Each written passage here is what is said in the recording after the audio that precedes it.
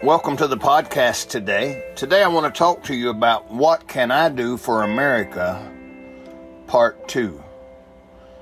Remember the quote from President John F. Kennedy, "Ask not what your country can do for you, ask what you can do for your country."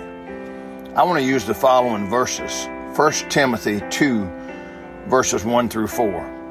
I exhort, therefore, that first of all, supplications, prayers, intercessions, and giving of thanks be made for all men, for kings, and for all that are in authority, that we may lead a quiet and peaceable life in all godliness and honesty. For this is good and acceptable in the sight of God our Savior, who will have all men to be saved and to come into the knowledge of the truth. I think one of the most important things we can do for America is pray. Pray the biblical way. Pray for all men. You may ask, why pray for all men? Well, it's biblical. And the verses in 1 Timothy gave us a couple of reasons why we should pray for all men. Verse 2 says, so that we can live a quiet and peaceable life. I don't know about you, but I think all of us need more of the peace of God in our lives.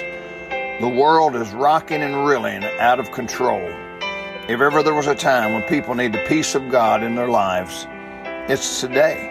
Let's pray for all men so that people can be saved and that we can live a quiet and peaceable life.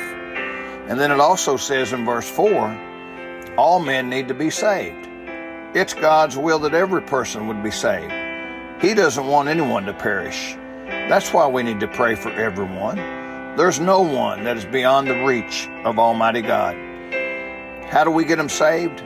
I think the best way we can do it is to start with prayer. Pray for those that you love. Pray for those that are unsaved. Pray for people in leadership. Pray for those that you think may be unreachable, that may be beyond the reach of Almighty God. They aren't. God can save anybody. He wants to save everybody. So let's pray for America. There's power in prayer. James 5:16 says, the effectual, fervent prayer of a righteous man availeth much. Will you pray for America? May God bless you today.